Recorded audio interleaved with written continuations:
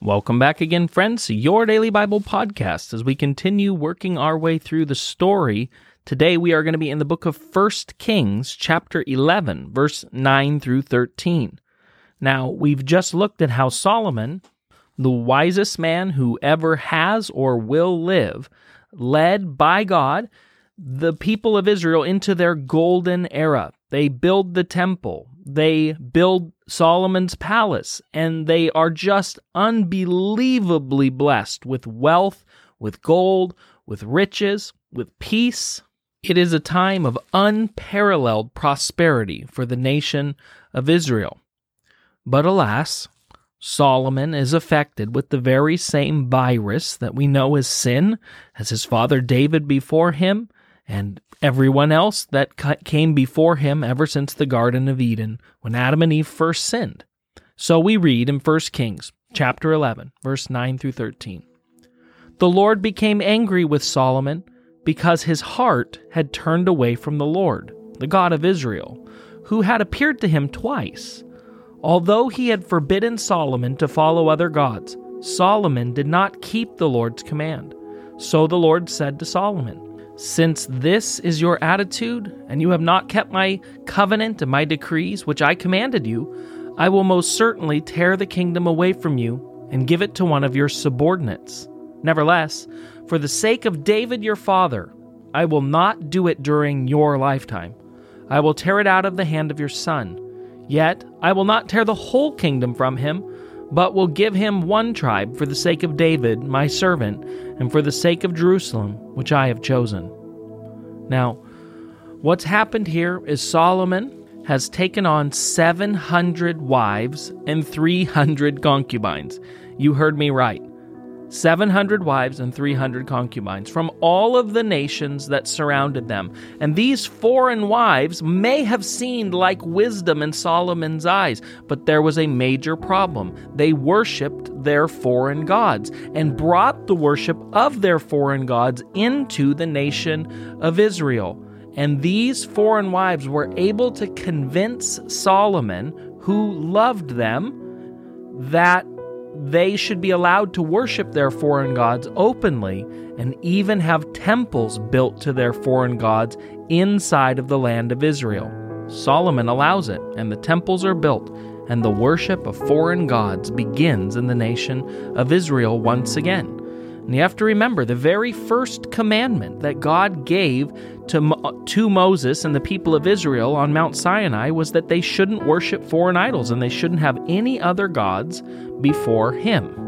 And we can be prone to look at these stories and think, how could Solomon have made such a terrible mistake? How can the nation of Israel continue doing these same patterns of sin over and over and over? Well, we actually see the answer in verse 9 that we just read. It says Solomon turned away from the Lord.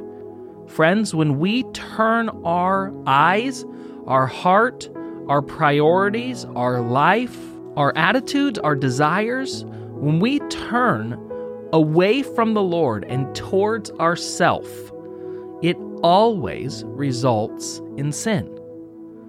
The flip side of this is also true. When we focus on the Lord, and when we put our attention and our desire and our heart and our energies and our attitudes focused on the Lord, it leads us into blessing. It's true today, and it was true then.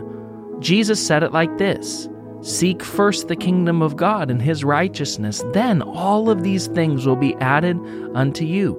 It's about who and what gets first place priority in your heart, in your life, in your desires, in your finances. It's about who, what gets your eyes, your vision, your mind.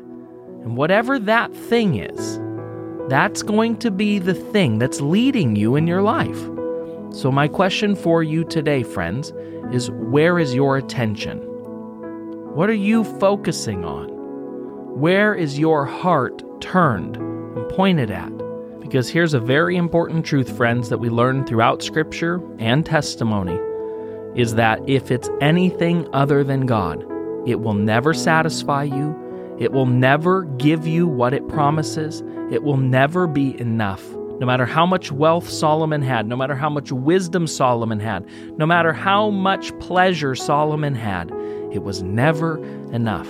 In fact, when he's writing his book of wisdom to his sons, he boils it all down and says, meaningless, meaningless, utterly meaningless. The truth is, friends, no matter how much he experienced that the world would call good, it never could satisfy him. The only thing that can fill the longing of your heart, the only thing that can fill the hole in your soul is God Himself. And focusing on and seeking after and pursuing Him and His desire and His ways and His righteousness and His ability to restore and redeem and transform, friends, it's Christ alone. Our hope is found. Let's pray. Jesus, I thank you that in you we have everything.